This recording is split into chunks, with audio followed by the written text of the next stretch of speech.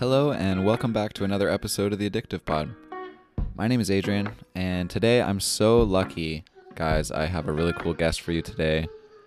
Maybe you haven't heard of his name before, but maybe you've heard of his book. It is The Sarcastic Big Book, and he also is the host of a podcast, Recovery Radio Podcast, KMP 3000 Oaks. No idea what that means.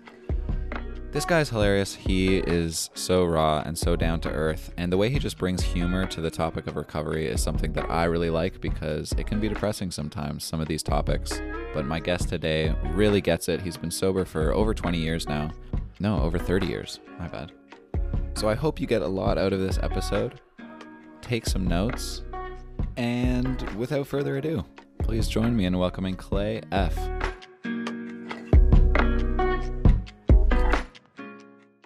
Clay F., welcome to the Addictive Pod. I'm so happy to meet you, man. I'm so happy to be here. Thank you. Big fan of your show. Like I was just telling you a bit before we hit record here. And you're a man of mystery. I think I know very little about you. At first, I thought you were a male model. I genuinely thought that you were like a really arrogant male model who just was like doing swimsuit like calendars every day. And then you're right about all of it except the arrogant part. I am a swimsuit model. A lot of that is because of the size of my I was so confused. Then one episode you were like, "Hey, I'm just gonna go bench a car," and I was like, all right, this guy's a funny guy. No, I make a lot of jokes about that with all due respect to male models because it's just the idea is so weird. Yeah, that's funny. It's just so funny to me.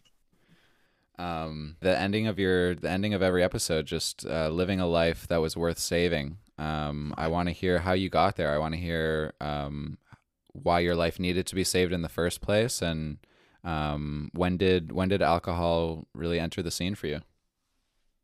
So alcohol entered the scene for me when I was 9 years old, and it's just crazy to think about when I see a 9-year-old now. I just can't fathom it. But when I was 9, I had my first drink, and it was a can of Tecate that I stole, and I loved it so much. I got drunk, and I started to drink whenever I could. And by the time I was 11, I used to have this bed that had 3 drawers underneath the bed.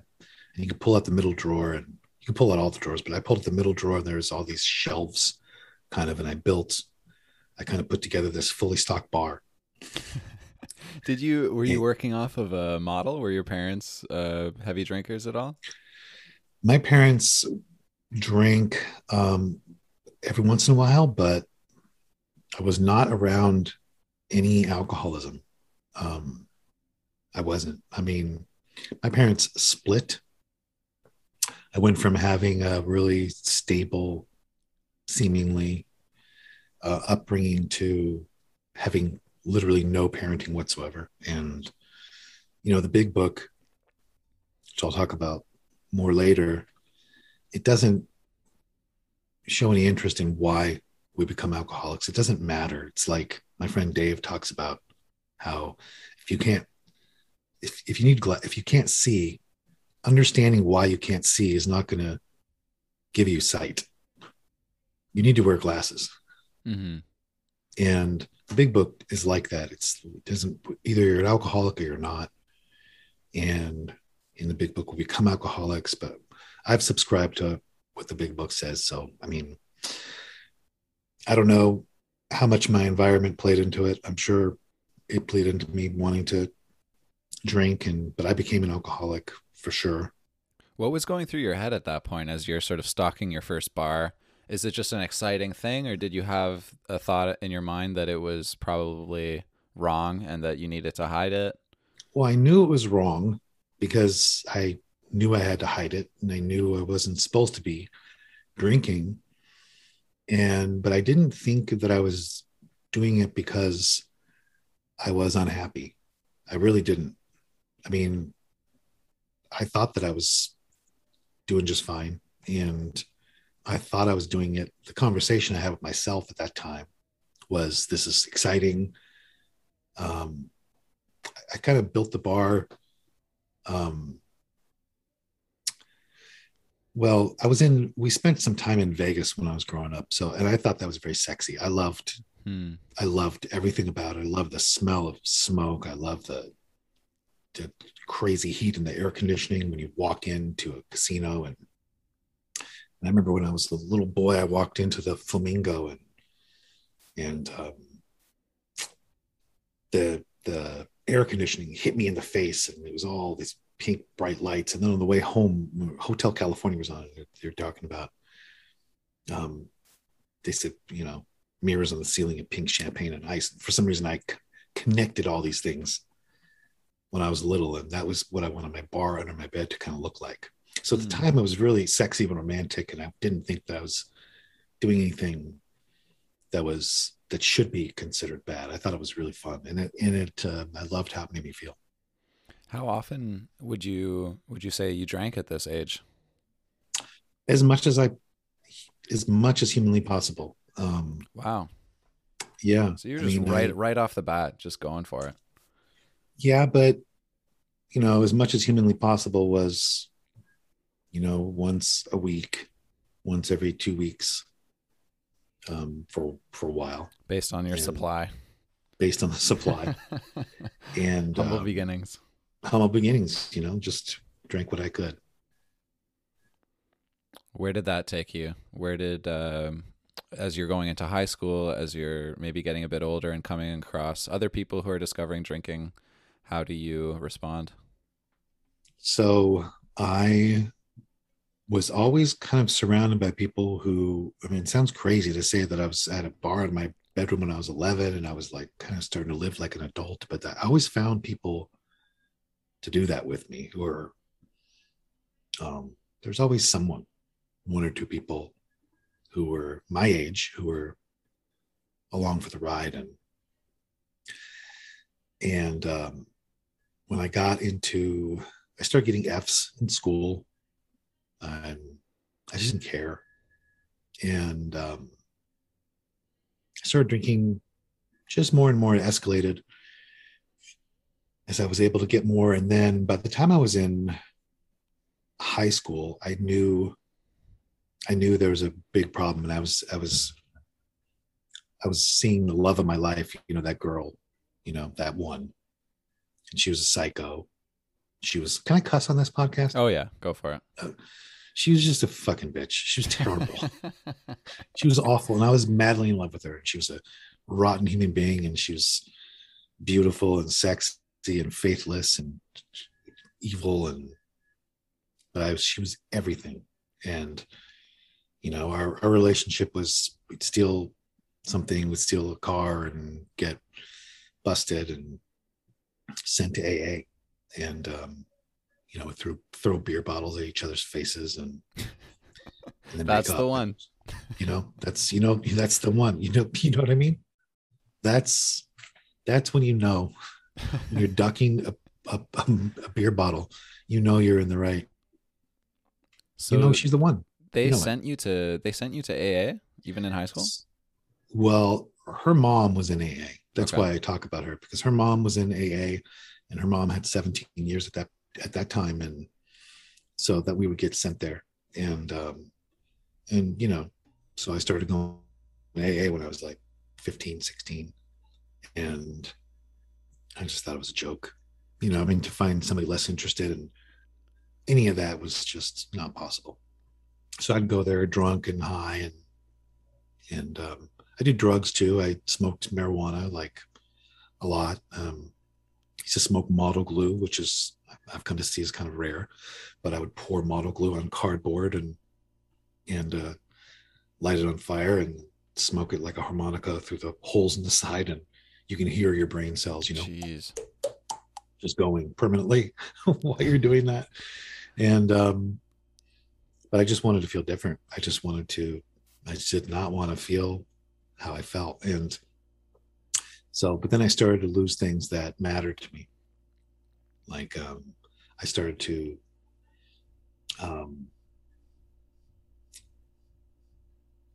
I started to really lower my standards for myself. It was easier than quitting drinking and quitting doing what I was doing.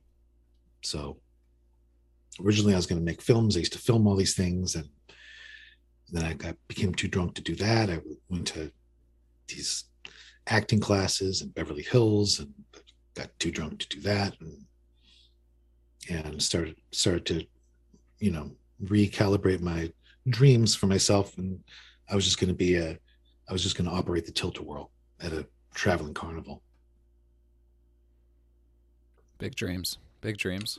Huge dreams. I thought that was a dream. I thought that sounded amazing. Blast music and have sex with whoever you want, and then leave town. So, but then when I was 17, I became, what happened was I became a daily blackout drinker. And were you still living at home at this point?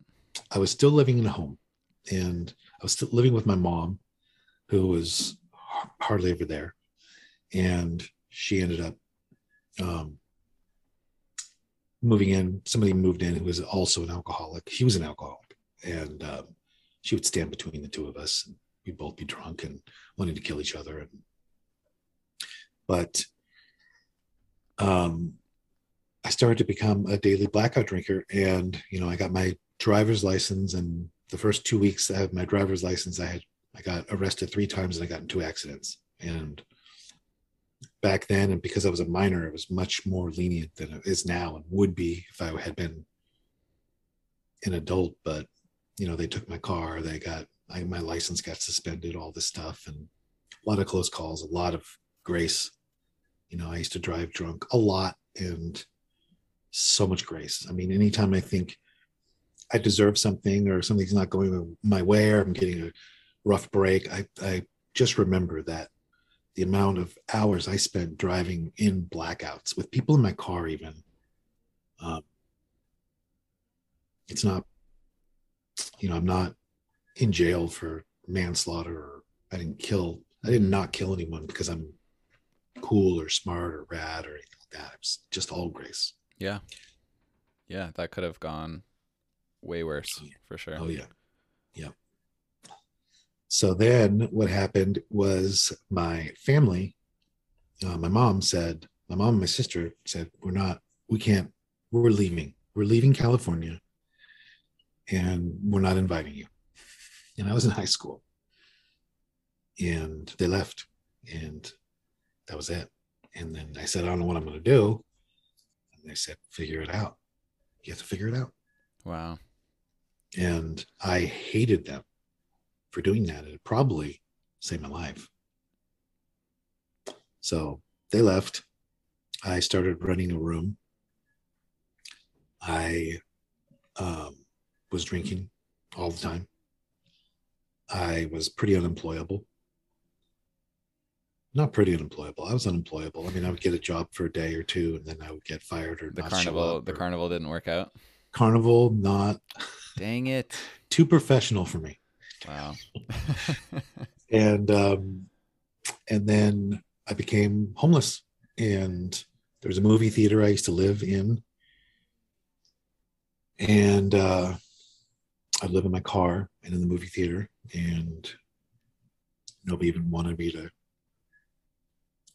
put me on their couch after a while.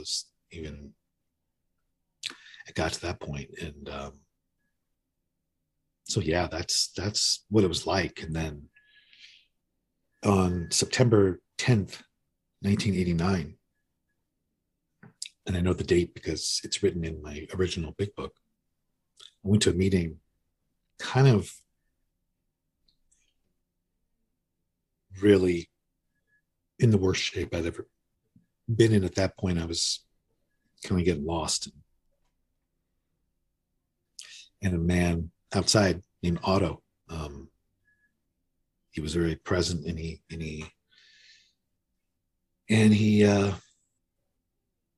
said, "What are you doing here?" And in 1989, there were not a lot of young people. I was 18 years old. I was basically like a beautiful woman at that time. I had like really long, blonde, beautiful hair. I weighed like almost nothing, and I was just I didn't fit in any way. At that time, everybody seemed like Was the there anything like Alateen at that point or no? if there was, Al-Anon? I didn't know about it. Yeah, yeah. There was a young people meeting that was just starting, and there was like 4 people in it, and it was terrifying. Yeah. So, but I went to this meeting, and this guy was there, and he gave me a big book, and he said, a year from now, we'll give you a cake. And I was like, oh yeah, definitely, for sure. I mean, I couldn't go one day at that point. I just couldn't. I would come out of blackouts just sitting in parking lots waiting to steal or buy alcohol. Come out of blackouts being one time I came out of blackout being baptized in a Wait, black what? church. Yeah.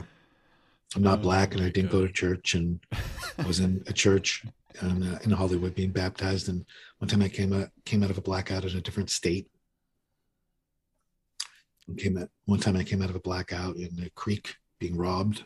I mean, it goes on and on. Yeah, you're not in control at that point. It's just a whirlwind of where It was a drinking is taking whirlwind. you. Yeah, it was bad. And but he said so. But he said, we'll give you a cake in a year. And I just thought that's impossible. But okay. And I left and drank more, and don't remember too much about the next 40 days. But my sobriety date is October 19th, 1989. What brought you back? So October 19th, 1989, I'm coming out of a blackout. It's like a Thursday afternoon. What had happened is I had drank a bottle of Long Island iced tea in a fifth of gin in like 15 minutes. Blacked out. Got in a car, came out of the blackout, on standing on some street, screaming at people. They were like, "Fuck you." I was like, "Fuck you." I had no idea what we were talking about. I look down at my hand, I have a bloody clump of hair. I don't know whose it is. There's a guy a couple houses over. He's like, "Get over here. What's wrong with you?" I said, "What's wrong with you?" I come over to him. He says, "You need a beer." I said, "Yeah, I do need a beer." And he gives me a can of Budweiser. And I stood there drinking it, told him what was wrong with him, told him what was wrong with the government, told him what was wrong with my girls in my life, my parents, etc. Then I black out, come out of a blackout. I'm a musician, so come out of blackout playing drums. But I was so pissed off that I couldn't play drums anymore because I was too sloshed to play the drums. But my alcohol had stopped working so long ago, it didn't shut my brain off anymore. I was still mad. I could still hear my thoughts. It did not work anymore. And I was so mad I threw one of the drums at somebody playing guitar. And then I went flying through a window. You were And thrown? no, I threw a drum at a guy playing guitar, and he was Oh, okay. standing next to a sliding glass door. Oh Yeah. wow. And then I came out of the blackout and was laying in vomit. And paramedics were there, and they were like, "He's not breathing. He's flatlining." And then I don't remember what happened. I had delirium tremens, DTs, for a long time. It seemed like months. There were these satanic monkeys coming in my window, single file. It seemed like it went on for months and months and months. And then I came out. The next thing I remember, I was driving up the street in the rain. All I heard was my windshield wiper, and I had like $20 to my name, and I couldn't picture 5 minutes in front of me. I was going back to that meeting where that guy Otto was. And he was there again, and he said, "How long do you have?" "About a month." Which, now that I'm sober for almost 32 years, it's so impressive to me that not only he remembered me, but he remembered roughly how long I should be sober. Hmm. He was very out of self. Mm-hmm. If that man had been standing outside talking about himself with someone else, talking about his day, talking about complaining about what he's being made, or bragging about it, or trying to get laid or something like that, I would be dead. Yeah, he knew you and he remembered something and actually had the ability to know something about someone other than himself, which you Yes. didn't. Yes. And it changed my life. His attention to me was pivotal in my life. I don't know where I would be if that had not happened. If nothing like that had happened, I would be dead. But I believe God had that man there. He was out of himself. He was thinking of someone besides himself. And I can't talk about that too much because I think about that every time. I'm at a meeting and I'm just talking to people about that kind of stuff. I'm always looking for somebody who needs somebody to be present for them. Mm-hmm. So, anyways, and he said, "How long do you have?" And I said, "I have a day." And I said, "I'm 0 days. I'm drunk. Like I'm drinking. I don't know." And he said, "We do that." And he looked at me, and it was the first time I made eye contact with someone in years. We just stared at each other. And then I went to the meeting, and I was sitting in the back, and I wasn't going to say anything. I wasn't going to introduce myself. I had never done that. I was not going to say anything. And they said, "Are there any newcomers?" And a bunch of people stood up. And then they sat down, and then Otto turned around and looked at me and pointed at me. And he said, "We have one more." And I stood up and said my name, and my head got really quiet all of a sudden. And I was sitting in the back of that meeting, just looking around, thinking, so these people have not drank since the last time I was here. Like I couldn't fathom that. I couldn't. Mm-hmm. Like if I were to replay my thoughts during that meeting, the whole meeting was that. The whole meeting was me saying, "Hold on a minute. Hold on a minute. This guy hasn't drank for 40 days. Wait a minute. This guy hasn't drank for longer than that because he was sober when he met me." I was just blowing my mind. I could not comprehend staying sober for a week. Couldn't fathom it. Didn't know people did it. Mm-hmm. And did people say anything in that meeting that spoke to you as well? Did they talk about experiences of when they did drink? You know what's interesting about that? I remember one sentence from that night, and it's I think about it a lot because these days and many times, thousands of times throughout the years, I've thought something needs to be said a certain way, somebody needs to hear something a certain way, I need to say something a certain way, some bullshit like that. Because what was said that night that changed my life really doesn't make that much sense. There was a speaker and he was up at the podium for 45 minutes and he said, "There's traffic on the 405, but I don't have to drink over that today." 405 is a freeway in California that I had never been on, really. Gotcha. But for some reason, that sentence was so profound to me. I can't explain it, but for like a week, I was just like, I would repeat it. There's traffic on the 405, but I don't have to drink over that today. I couldn't believe it. And so every time I'm always thinking how a meeting's supposed to go or what's supposed to be said, I always remember that. Shut up. I don't know what people need to hear. I don't know how God's working in their life. Who knows? Doesn't matter. I don't have business.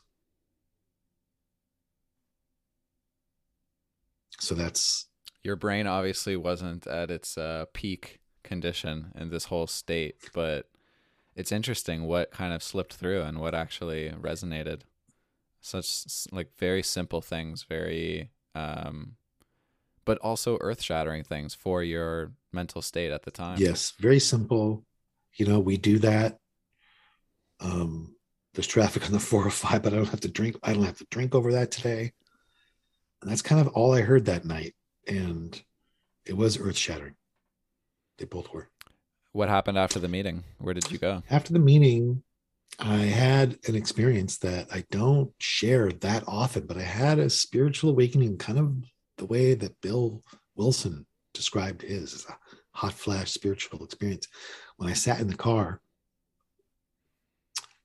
something happened to me that happened about, it was so quick, it was like the length between these two snaps. And I knew two things about it. It wasn't me, and I could never explain it to anyone. But there was this bouquet of fingers of blame that I was at that point in my life that turned around. I saw them, I felt them turn around and point at me. And I felt there was no doubt in my mind there was some kind of God that was love. I had done nothing good. I had done nothing to warrant that kind of experience. I had drank myself into the ground and treated everybody like shit. And it was shocking. I mean, it was that moment, that little moment was powerful enough to have sustained me still to this day. It's kind of like it was the only moment in my life I was humble. I was truly humble. And then I thought I was humble. And then, of course, I wasn't. And the last 32 years has been an attempt for me to get back to that state of mind that I was in that night where I was so, the original First Step, which is in a story in the big book called He Sold Himself Short. The original 6 steps are there. And, they only did 6. And step 1 was complete deflation. That was it. There was nothing else. Are you fucked? I mean, do you get it? Like, are you out of ideas? I mean, I don't know. If you experience complete deflation, when you hear that phrase, I know what that is. Mm-hmm. But that's where I was at. And so I think it was like I was so deflated that I like walked into like God's den and he like put his hand on my shoulder and I was like, oh my God. And then I ran out and never have been able to get back in there. But that was what I was going to ask, if there's been any other experiences in recovery where you felt that kind of presence. Yes. They have been the result of, anyways, right after that, just to finish the thought, I rushed over to a donut shop where there were some people I knew that were there and I just started preaching. What? Yeah. Like about God. There's a God. There's no doubt in my mind. I still had to do. No way. Crazy. This is crazy. But I forget what I was going to say. What was I going to say? Oh, if there were any other experiences like that in recovery. Oh my gosh. I mean, there's too many to count. They've come as a result of the application of spiritual principles. I've never had them praying. I've never had them in a meeting. I've never had them in meditation. I've never had them because of something somebody said, or I've always had those experiences as I am applying spiritual principles. There's been a lot. So what happened next was I mean, there's a lot, but I slowly started to attend meetings on a regular basis. At first, I didn't want to. I was afraid. Nobody was taking me. I had to dig deep and bring myself there. A lot of times I would bring myself to a meeting and I wouldn't have the courage to go in. I would sit outside. Did you tell anybody in the meetings about that experience you had in the car? I don't remember. I don't think that often I did. I was really bad at talking to people. Mm-hmm. I mean, a conversation with someone else was overwhelming. It was just, especially strangers. I was just like, it took me a while. I had no help here, from my family. I was not equipped to be in society in a lot of ways. I was just not. I hated authority. I was terrified of people. I was angry at everything. I was emotionally unstable. I was charming. And, but eventually I did recognize that I was going to drink again unless I did something. I couldn't just go to meetings. And so I started to look for somebody who would take me through the steps. And it took me a while to find somebody because I was already a complete fraud when I came to AA. And I was very turned off by people who talked about God and this and that. And then in the parking lot, they were like, that fucking bitch. I didn't want to be, I was already like that. I was already one way with you, a different way with you, a different way with you, you know. But you could see it in other people really clearly as well. I guess you had a good I nose. could see it so clearly. I needed somebody beyond that. I needed somebody who was like, I needed something I'd never seen. I needed somebody who was going to be all the stuff we were talking about in these meetings incarnate. I had to see it. I had to see somebody who was talking about the same thing in a meeting as they were out of a meeting, who was living what they were talking about. That was what I needed. And I needed somebody who was going to, because I was already like that. Do you know what I mean? I was already like that. I needed something. And you knew you needed something different at that point. Like you were really facing death and insanity. Yes. And so I met, and so I asked this man who looked like a biker frog, kind of really short and kind of gruff and always yelling but not mad, but always kind of just, I'd say, can you talk? And he'd say, yeah, you want me to lie to you or you want me to tell you the truth? That was how he'd start every conversation. It was so annoying. But I asked him to sponsor me. And he said, it'd be an honor and privilege. Can't get you sober and I can't get you drunk. And he handed me a pamphlet, questions and answers on sponsorship. Read this. Call me tomorrow.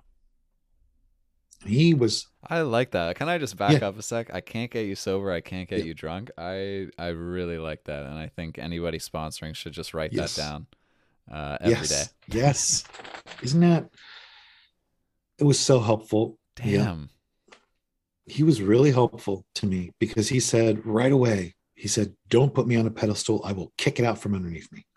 He said, don't put anyone in Alcoholics Anonymous on a pedestal ever. We are all just drunks. And he said, I will not ever try to pretend I know something I don't. If you ask me something and I don't know the answer, I'll point you to someone who might. But you need power greater than yourself. And I'm going to show you what I did. I'm going to lay the kit of spiritual tools at your feet for you to inspect and use if you want. But that's it. And I'm so grateful for that because, you know, I asked him, do you want me to call you every day? He said, why the fuck would I want you to call me every day? He said, you have to call God every day. That being said, I did talk to him every day. But it wasn't out of a sense of obligation. It was because we developed a friendship and I needed redirection on a regular basis for a while. But he wouldn't demand that from you. That was out of your own need. No requirement. He was right out of the big book. The big book says, check out this. Check out how crazy this is.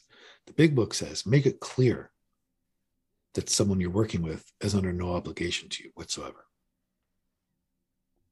It says, don't be offended if they want to call it off. Don't chase them. Don't push them. Don't prod them ever. They're not committed to you. They should never be. That should be clear. Don't ever talk down to someone. Don't ever talk to them from a moral or spiritual hilltop. No lectures. No people to please. I mean, that was how my sponsor was, and it was what I needed. How did you react to this message, especially the spiritual toolkit, let's say, of the steps? What were your thoughts going into this? Were you eager to try it, or were you very skeptical and thought it was not going to help you? I didn't think any of it was going to help me. I didn't think, even after that experience, I a flickering atheist. I Yeah. mean, it was, Yeah, okay, so that makes more sense then. When you said that bit in the car and then you said that was sort of enough to last me yeah, till now, I found that hard to believe, to be honest, because I think that it's so easy to slip back into the like sort of habitual mindset of atheism, let's call it, selfishness. I mean, that was my experience for yeah. sure. No, what I mean by sustain me is I've never just said to myself, fuck it. I'm not going to try this anymore. I've never gone all the way Right. to that point because of that moment was so potent that it's like I could never unknow that moment completely. Right. I could almost unknow it. I could be hanging by a fishing line. You know what I mean? I could be hanging by it like a smallest thread, but it's been enough to um I've gone through horrendous things in sobriety, and it's not ever completely shaken me. But you were skeptical, you Oh had these yeah, doubts, and you just decided to go for it anyways and continue working with this guy and I trying the didn't have a steps. How did I that didn't have a play out? choice. You know, I really Yeah. didn't. If I felt like I had one more option, I would have done it. I mean, if I the only reason I did the steps is because my life depended on it. I was, and it Yeah. still does. I mean, to live them, you know, we sat down and he was talking. The first time we sat down, he was talking. His arms were flailing all over the place. He was like, higher power and God and this and that, blah, blah, blah.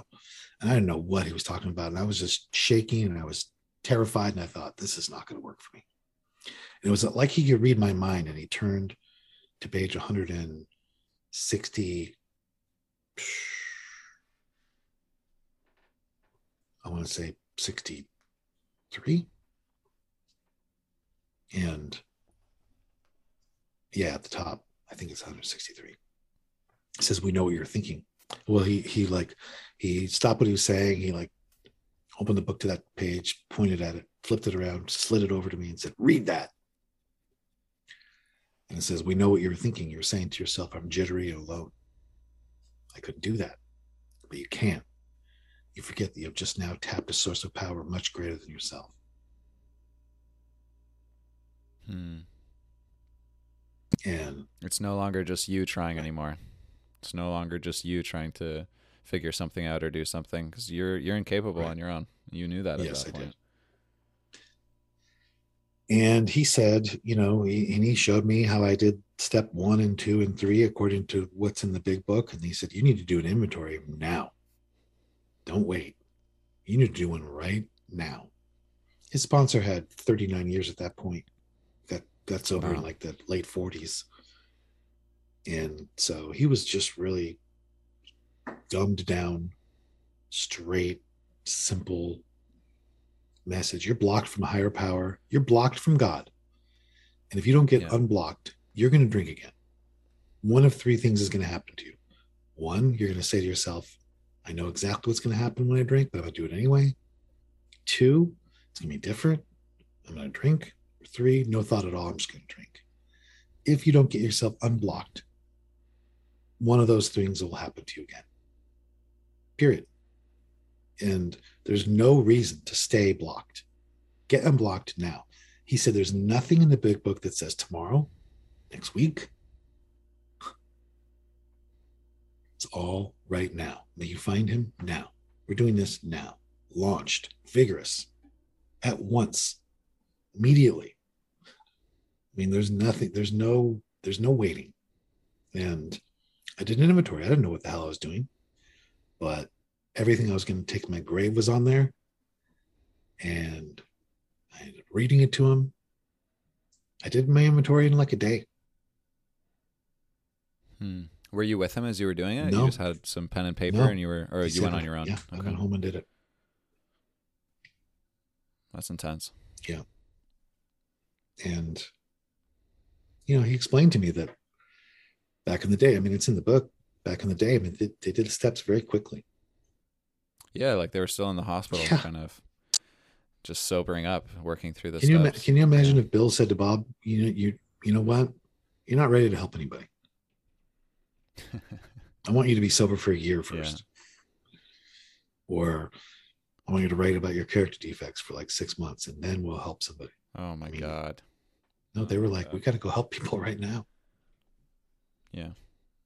And then I mean, we're running out of time, but there's a lot to say. But then I just fast forward, I made my amends. There was a lot of amends to make. I was very painstaking about my amends. I had to find people, track them down, show up. It was incredible, changed me. And then it was explained, the biggest thing was it explained that you cannot finish the steps. They're a way of life.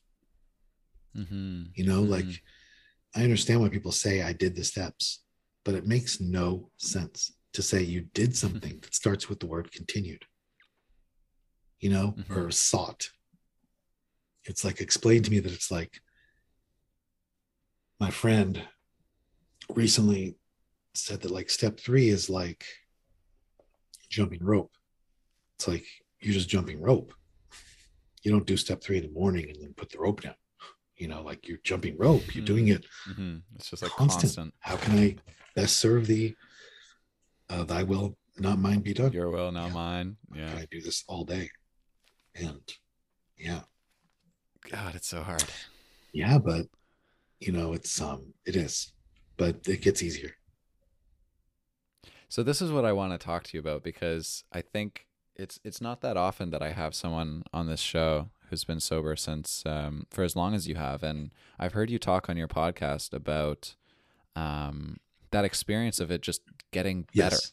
And I think that's so shocking to me. For some reason, I think I had this belief that I will plateau and that I will get bored and it's going to actually be worse for a while.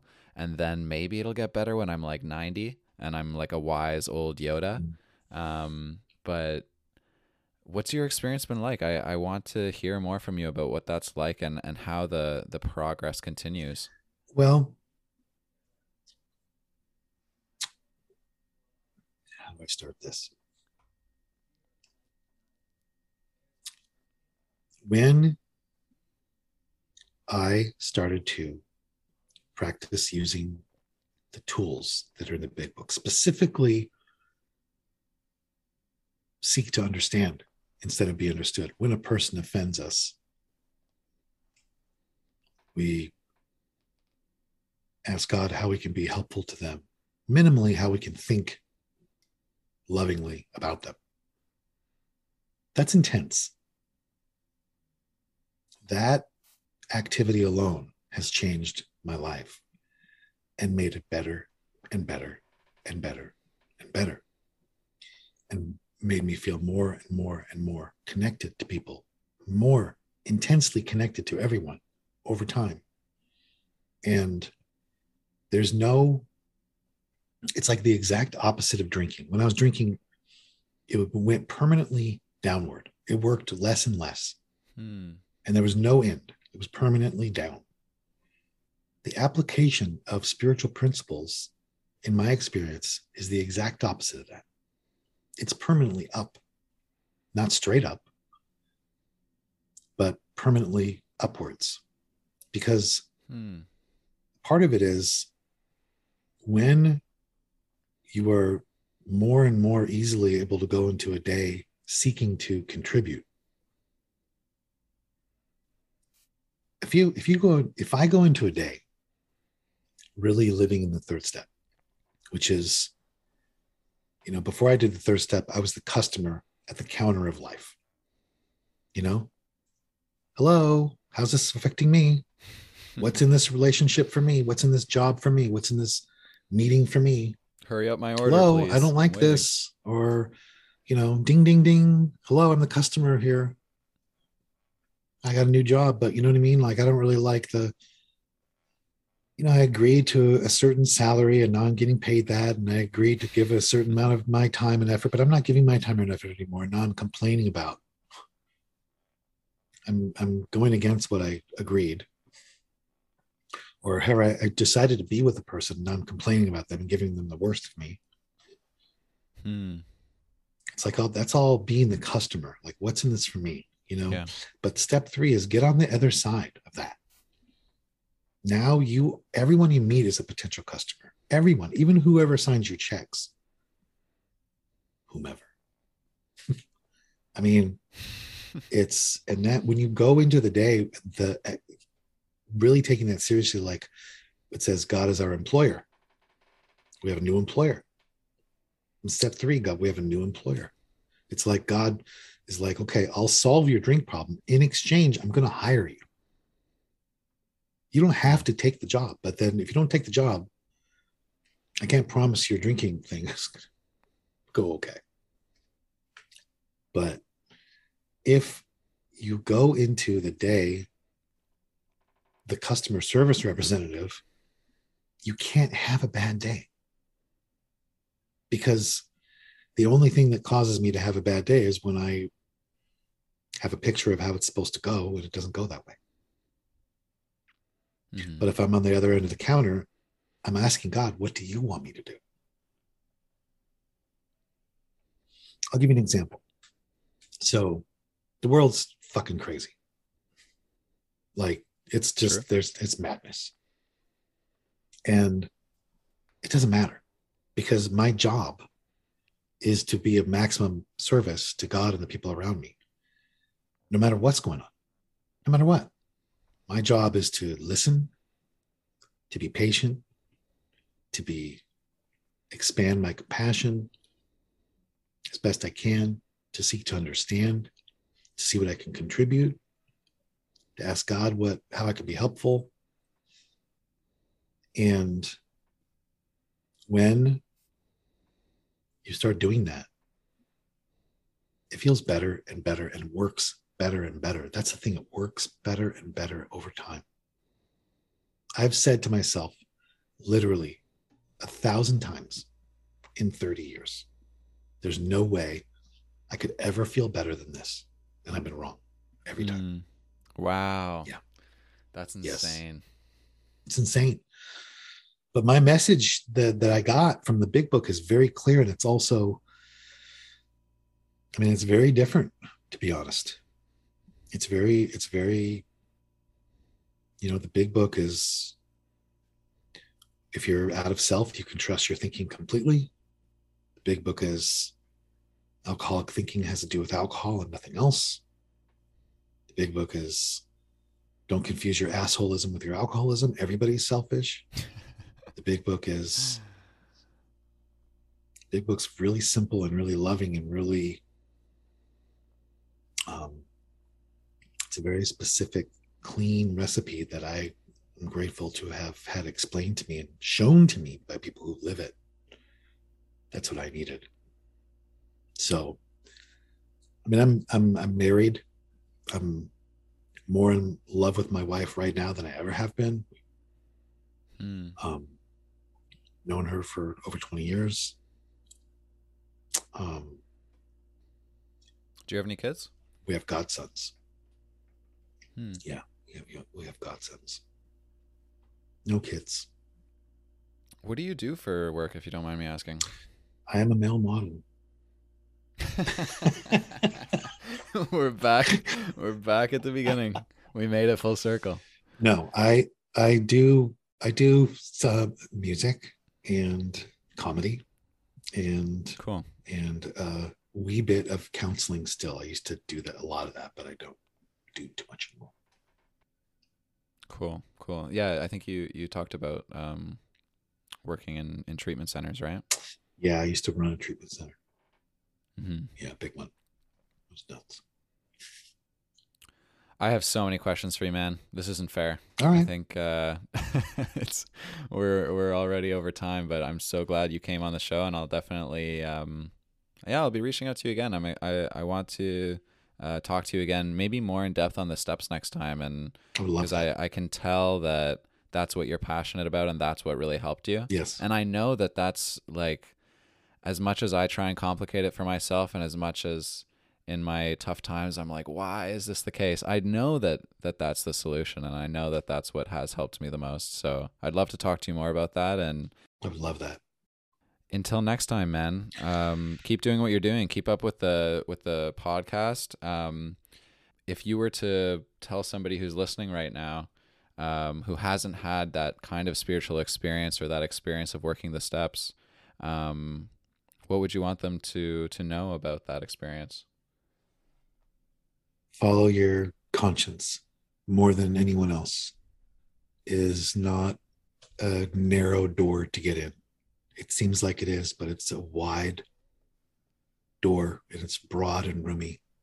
And you can definitely do it. Just be open-minded. Well said. Thanks for sharing that. I think that I'm also guilty of putting sponsors on the pedestal, putting people on the pedestal, and I think trusting the conscience and trusting God, really turning to God more is really good advice. Awesome. Clay, it's been great, man. Thanks so much for coming on the show. Thank you so much for having me. I look forward to coming back if you'll have me. Thank you, everybody, so much for listening to this episode of the Addictive Pod.